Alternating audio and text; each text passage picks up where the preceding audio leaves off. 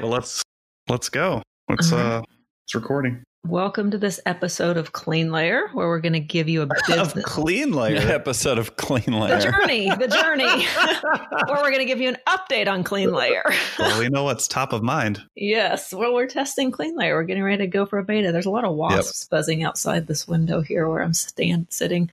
There's birds outside my window every now and then. It's actually annoying. Really? Man, You're such a bitter old man lately. I know. Probably it's the COVID or not the COVID, what do you call it? You're getting very Quarantine. Even a bird makes you cranky.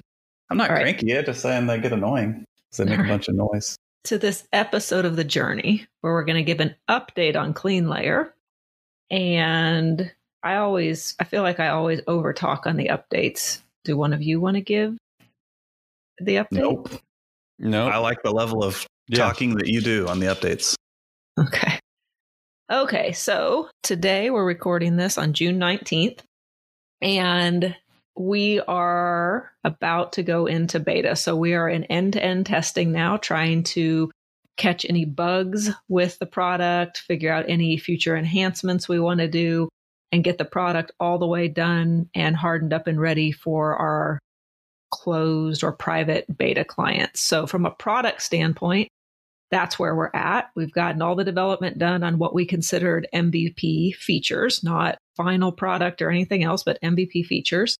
We are now doing quick cycles of end-to-end testing, 3 days of development, 1 day of end-to-end testing, 3 days of development, 1 day of end-to-end testing, hoping that we're able to do some type of beta launch July 1st-ish, probably with a few people just to make sure that we don't have any additional bugs or defects that we didn't see, and then open it up to the entire private beta group. So we're working on that from a product standpoint. Also from a product standpoint, getting everything moved over to production and making sure environments are right and we're ready to go.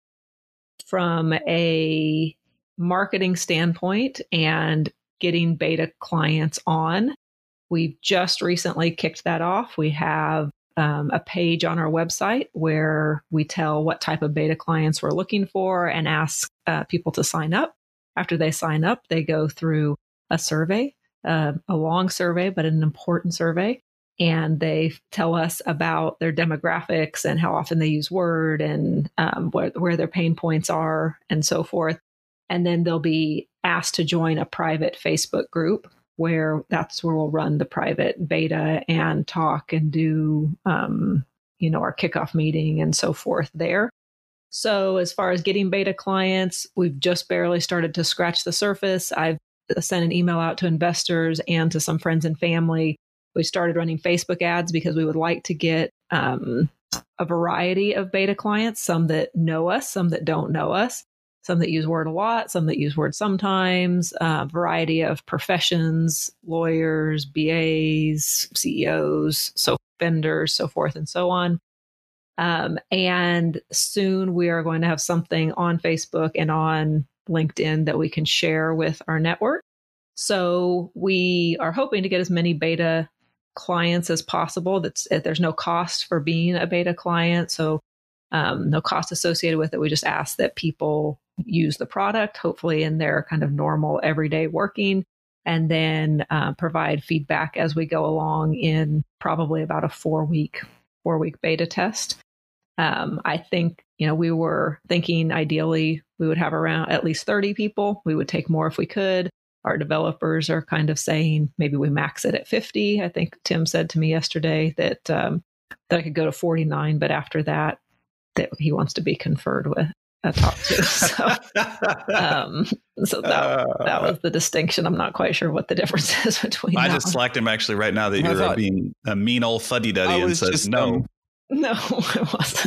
Yeah, I was just reading our requirement the other day, and it's supposed to be sized for 1,000 at the get go, concurrent, and then you wanted it at 50,000 by the time we get to send that to Tim. All right. Remind him of that. I don't know if it made its way into a card, but it was in the document. No, it was. It was in one of the initial cards. But I think I think this is a fair point, right? Of when you're getting ready to launch, all of us are hitting different fear factors at different time, other than Justin probably.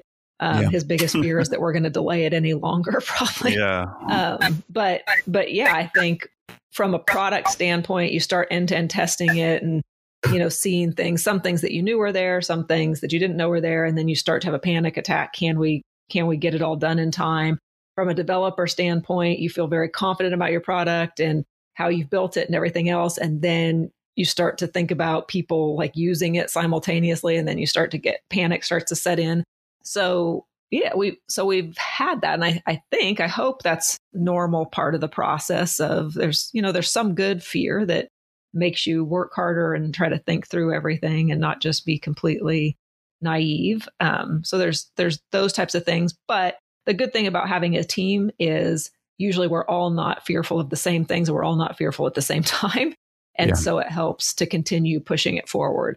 And I found this when I was at Defy, it was like and you're in charge of sales, it's very weird because when you feel like you're never, ever going to get another sale, but you can't go flip out the rest of the team that you're never going to get another sale. And so trying just to deal with leading and fear and pushing forward and so forth are kind of weird things, but we've kept pushing forward with multiple work streams, with even working on enhancements, like the designers continuing to work on enhancements for the next thing, and while we're end-to-end testing and working on getting the Facebook ads out there and so forth. So I think we're still, everybody's working really hard and working together to push us towards that date, and I think we're going to learn a lot through that, like even just how to tighten up on how we show the product, what the value proposition is, so forth and so on.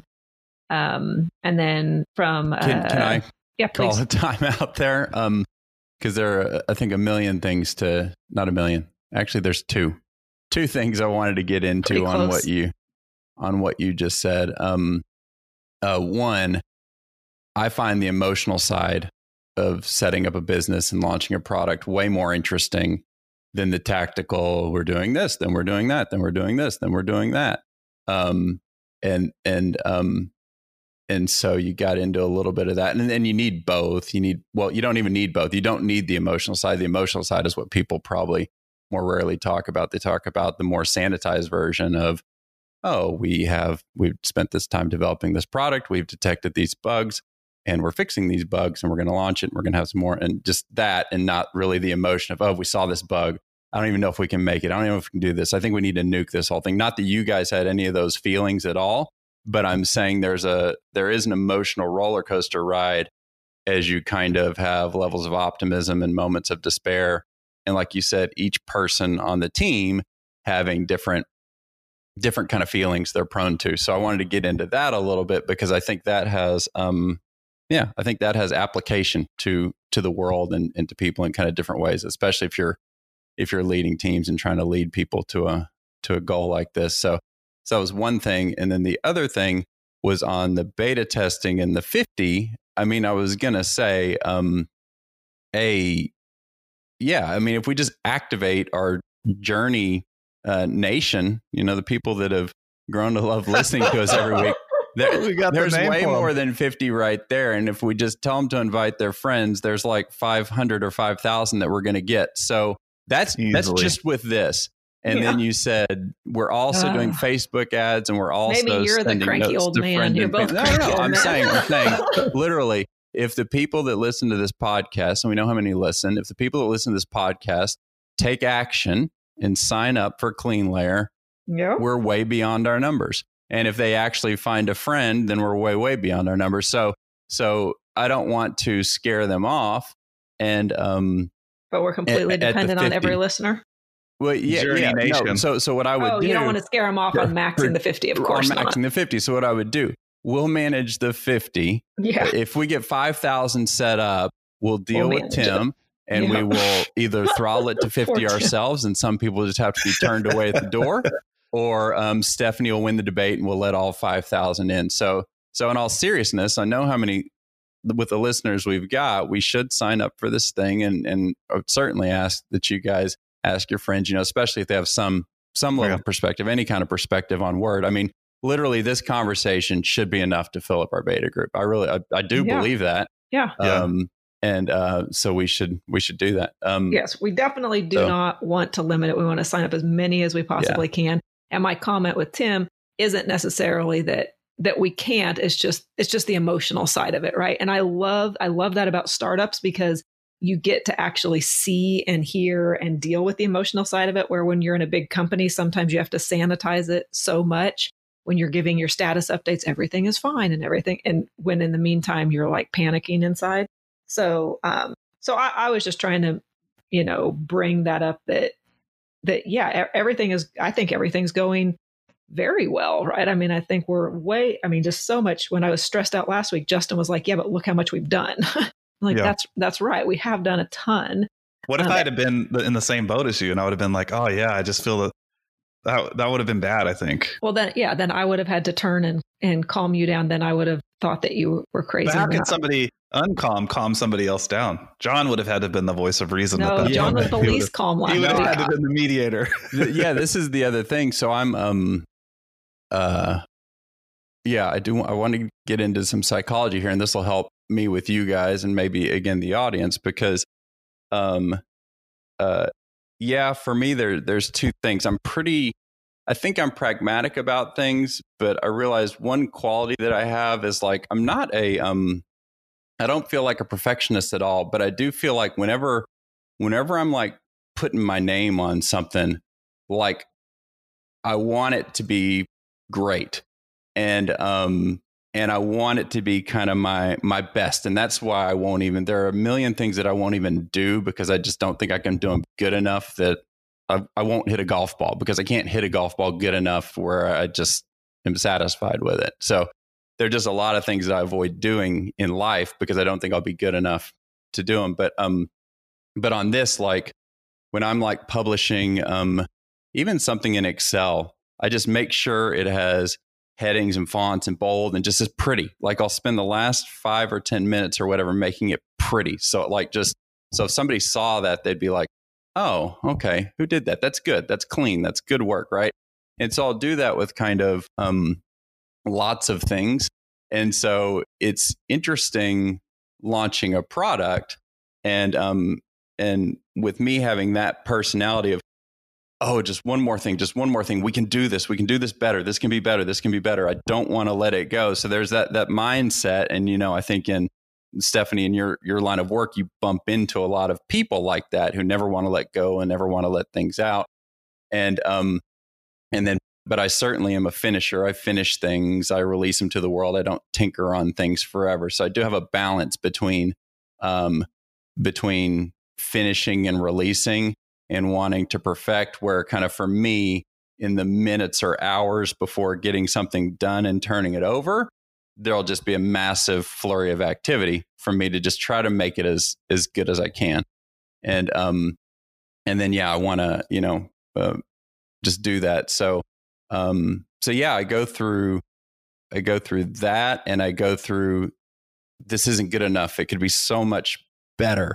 And all those types of things. So when you've got that kind of personality on the team versus the need to release it and take that step, out there and stuff, which Stephanie's is big on taking the step. Justin, you're big on taking the step and all that stuff. And so you kind of do need different personality types, and maybe some of my complaints or perfectionism or whatever it is will result in some things, improving in the product or whatever it is. Hopefully that happens a little bit, but yeah, you've also got to take a leap. So I do think it is a balance of mixing personality types and then someone taking the lead in that and driving it. And then the other thing that I think we're bouncing into is we are creating our baby, right? This is definitely our baby. And it's kind of determining whether you have a pretty baby or an ugly baby and all that stuff. And having the world, I guess, help you with that. And so I don't know, for me, it's like, there's just a lot I go through emotionally on terms of, is the baby right and ready to be viewed out there, or, what else do we need to do and all that stuff. So it's a little bit of an interesting phase for me. Yeah, I think lately I'm just ready to get it out there. Like, I guess I've moved. Maybe I've just done it enough to know that like I'm not crippled by, or I'm not worried about like judgment from others. Like, let's say it gets out there and it sucks. Like, it just is what it is. That's fine. Like, that's just normal feedback. And I'm not necessarily worried about that. I think I over worry that we over perfect or doing several things necessary to get it put out. So that's why I'm always pushing back on some of these features. Like, do we really need to do this? Like, I totally get that it's cool, but like, there's no reason we can't get this out and have, end user feedback. But I mean, I've gone through some of the same types of feelings and emotions that you're describing as well. And I think a lot of it stems from knowing what comes next. And I think we talked about this on earlier podcasts. Like, these are my favorite parts of building a product or a company, because it's all internal, it's insular. Like, you don't have outside feedback yet, because I know as soon as you get outside feedback, that's where things just really begin to change and oftentimes shape the direction that you go with things. And you almost lose to some degree some of that creative ability to basically take the product anywhere you want to go.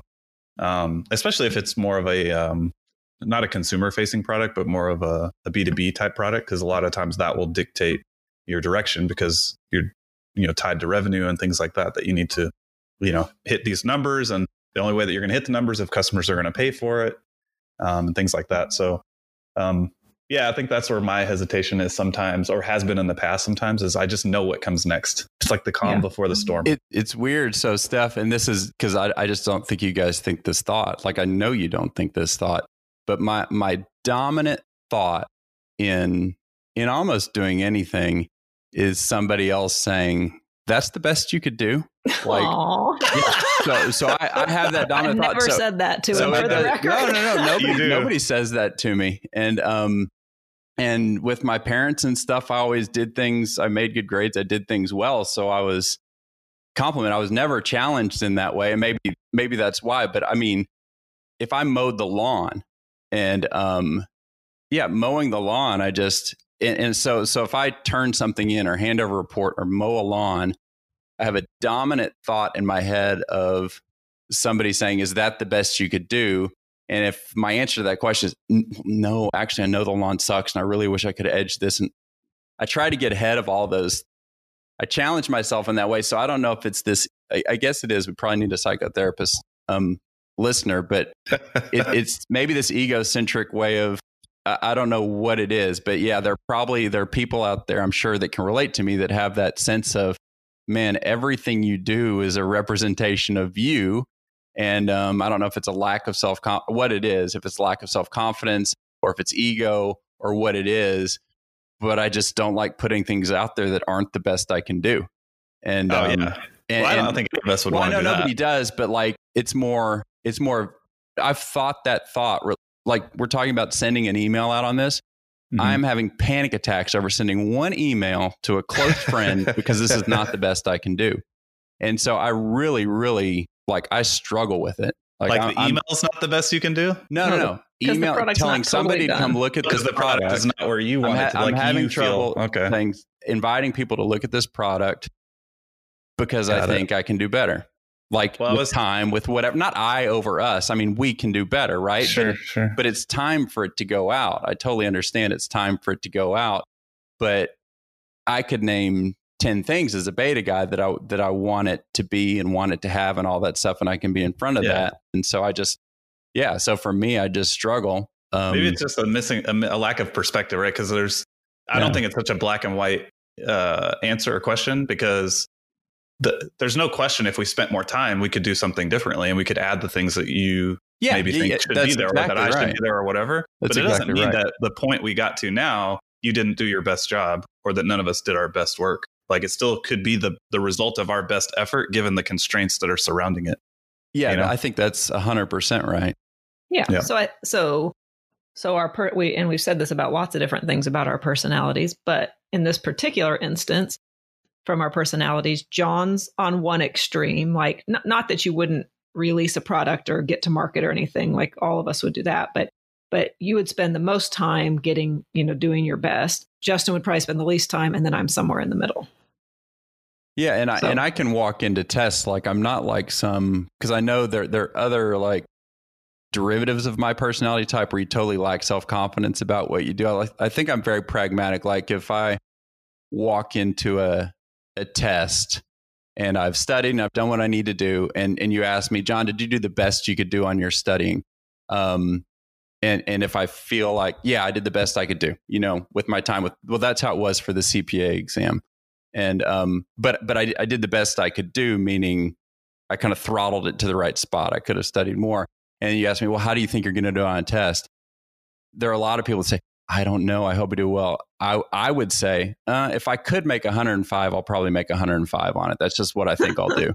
And so I'll say I've walked into things with just on a release. Yeah. If a million people will buy this thing. I mean, I can have that type of confidence about stuff, but I can also, I never say I'm going to make 105 on a test and then I bomb it because I didn't know. I'm not delusional about things either. But I guess what I'm trying to explain is I'm not always nervous and apprehensive and wondering if the lawn is good enough or the spreadsheet is good enough or my preparedness for a test is good enough. No, I know the spreadsheet is good enough. I know the lawn looks good. I know I'm prepared.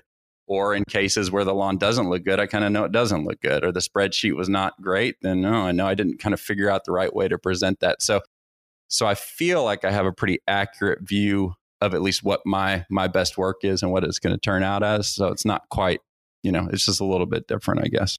Yeah.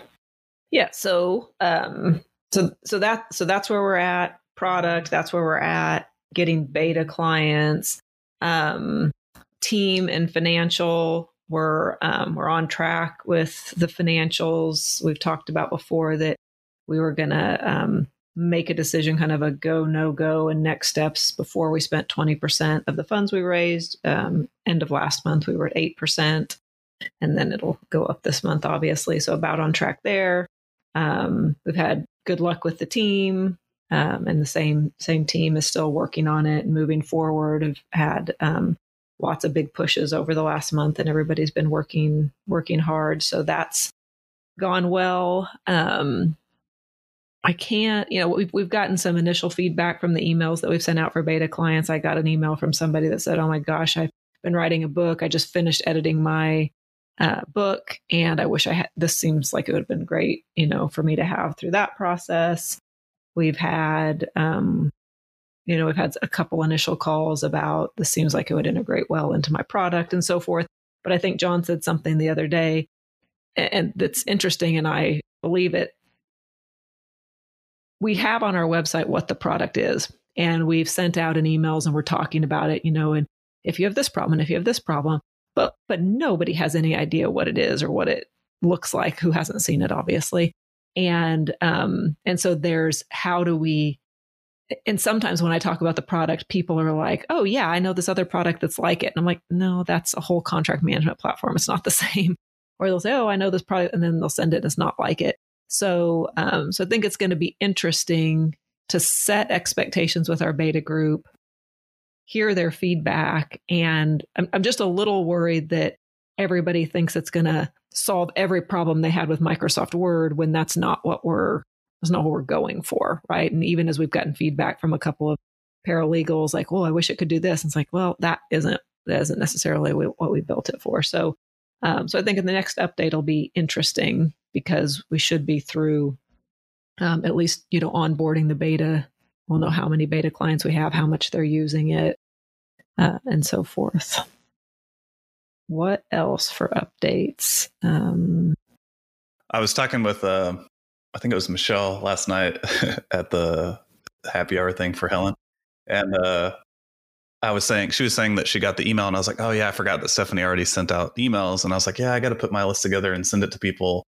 And then we both realized, well, me and Stephanie probably know all the same people that she probably emailed, and I probably know 5 more people than her. So I don't know if it's even worth me sending it out. No, it is worth. In fact, I can send you the Excel spreadsheet that I used because I pulled like all your aunt and mom and family and Corey and those people out of it, and I didn't send it to them. Oh, yeah. I thought you might have sent it to them. But see, that's like 5 people. I'm not that popular. Yeah, you know more people than me. Like I didn't send it to Brandon, and I didn't send it to some people that we both know, but I didn't send it to.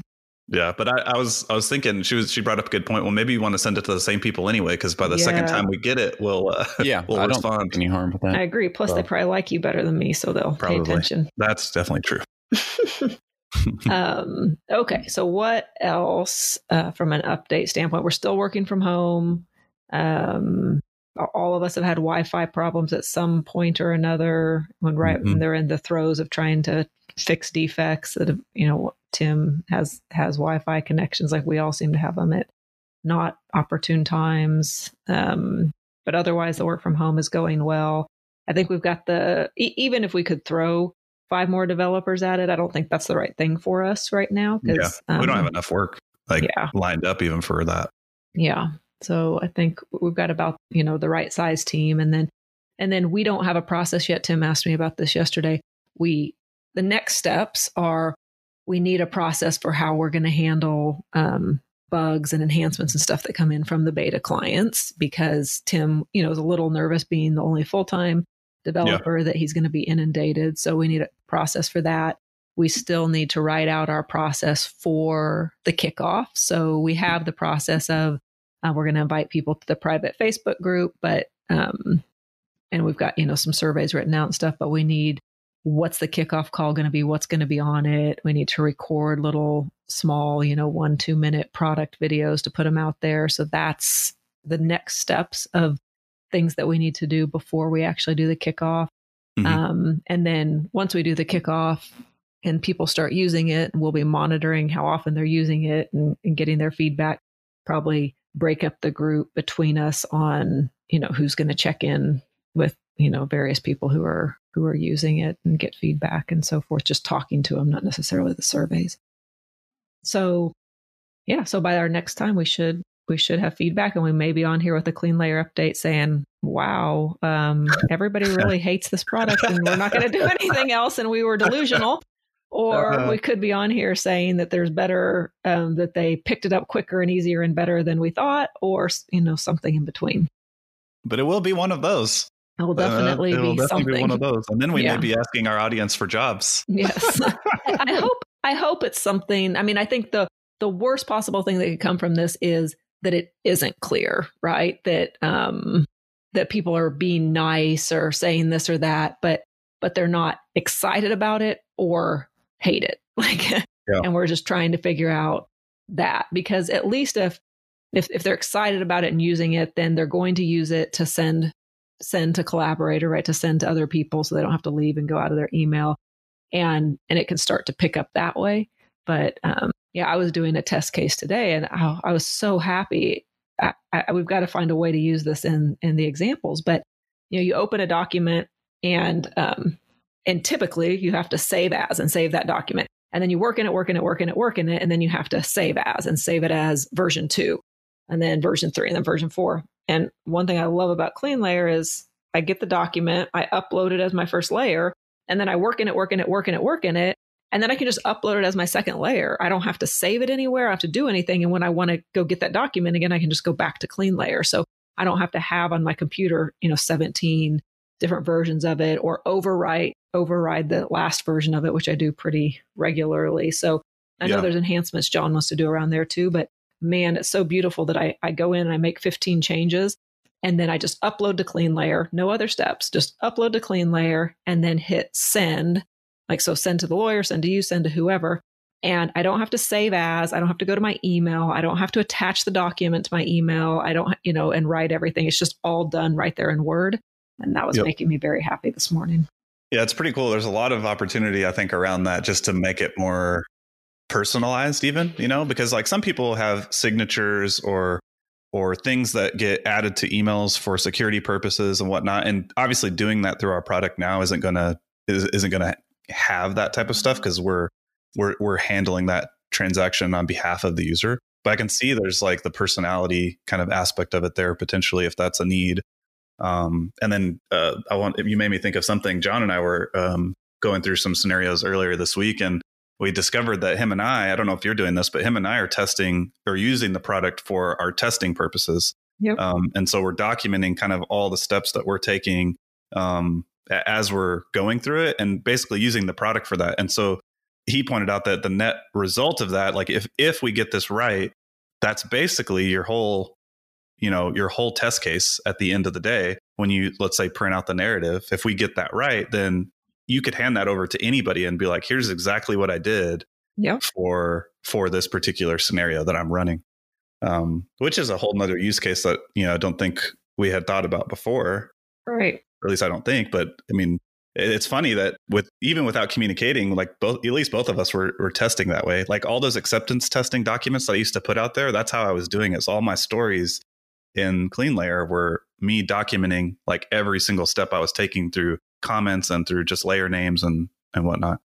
It's pretty neat. Yeah, no, I like that. It's nice to have a product that helps you in the testing too. And you're using it now, like on your day-to-day stuff too, like with your book and stuff, aren't you? Yeah. Yeah. I'll see, like you're like the model user, I think, for the product. And if you're using it and getting value out of it, I'm sure we can find other people that have the same attributes as you that would feel the same way. Yeah, hopefully. So that's why I'm like, let's just put it out there and figure it out. Well, maybe if those two people happen to be the ones that just love it so much that they want to buy it. There you go. That'd be fine. Yes, for $10 million. $10 million each. They love it that much. They love it that much. Awesome. But no, yeah, everything's going good. Nothing else to report. I think everything's starting to open up a little bit. So I'm probably a little bit more, I've surrendered myself to getting COVID. If it happens, it happens. Well, our team's only 8 people or whatever, and one person already had it, right? Yep, that's true. So. But yeah, so I'm starting to get out and do things now. I don't know. When I go out now, it's still probably 50-50 on who's wearing masks, like in a public setting, I guess. But you wear yours in a public setting, right? Not anymore. No, I don't anymore. Not unless it's required. Inside? Huh? Inside even you don't? Why would I wear a mask inside? Well, outside I could see why not, but inside. Like in my house? Oh, you mean I go to the store? Like, no, I don't. I still hardly go to the store. Like I just still do Amazon Fresh deliveries. But like last night we went to the thing for the going away thing. Nobody had masks on there. Yeah. Yeah. At the gym, I'm the only one that wears it, but anything that's inside other than our house, obviously. Yeah. I'm not saying it's right, but just all wearing them. In my mind, I've just surrendered myself to it, and I just don't do it anymore because I really feel like nobody else is doing it either. Maybe that's not the right way to look at it, but really nobody's doing it. Like very little people are doing it. Yeah, it's changed a lot. So, but anyway, I'm happy to be getting back out and at least being able to go different places. I know you guys aren't quite there yet, other than just as a family, but it's nice. It's definitely opened up. Yeah. Yep. All right. Any last words? As the world just keeps getting deadlier and more infected. Oh yeah, it feels great. All the stats, all the data, all the stats, all the everything says that's insane. But there's a feeling we were scared, and now we're not as scared or just whatever. I don't know what it is. But the numbers are funny. I mean, it's like a little over 2 million in the US and like 120,000 deaths, 118,000, something like that. Yeah. So, but the trend is like the daily trend, I think is still on a downward trajectory. But I mean, places like, well, in specific pockets, you'll see it higher. Like Texas has the highest numbers of all time. But overall, like if you just look at the overall US population, it seems like a trend is like the downward trend. Well, who knows? Data could be wrong, but I think I used the John Hopkins one or whatever. But well, all right. We'll save that one for the next episode.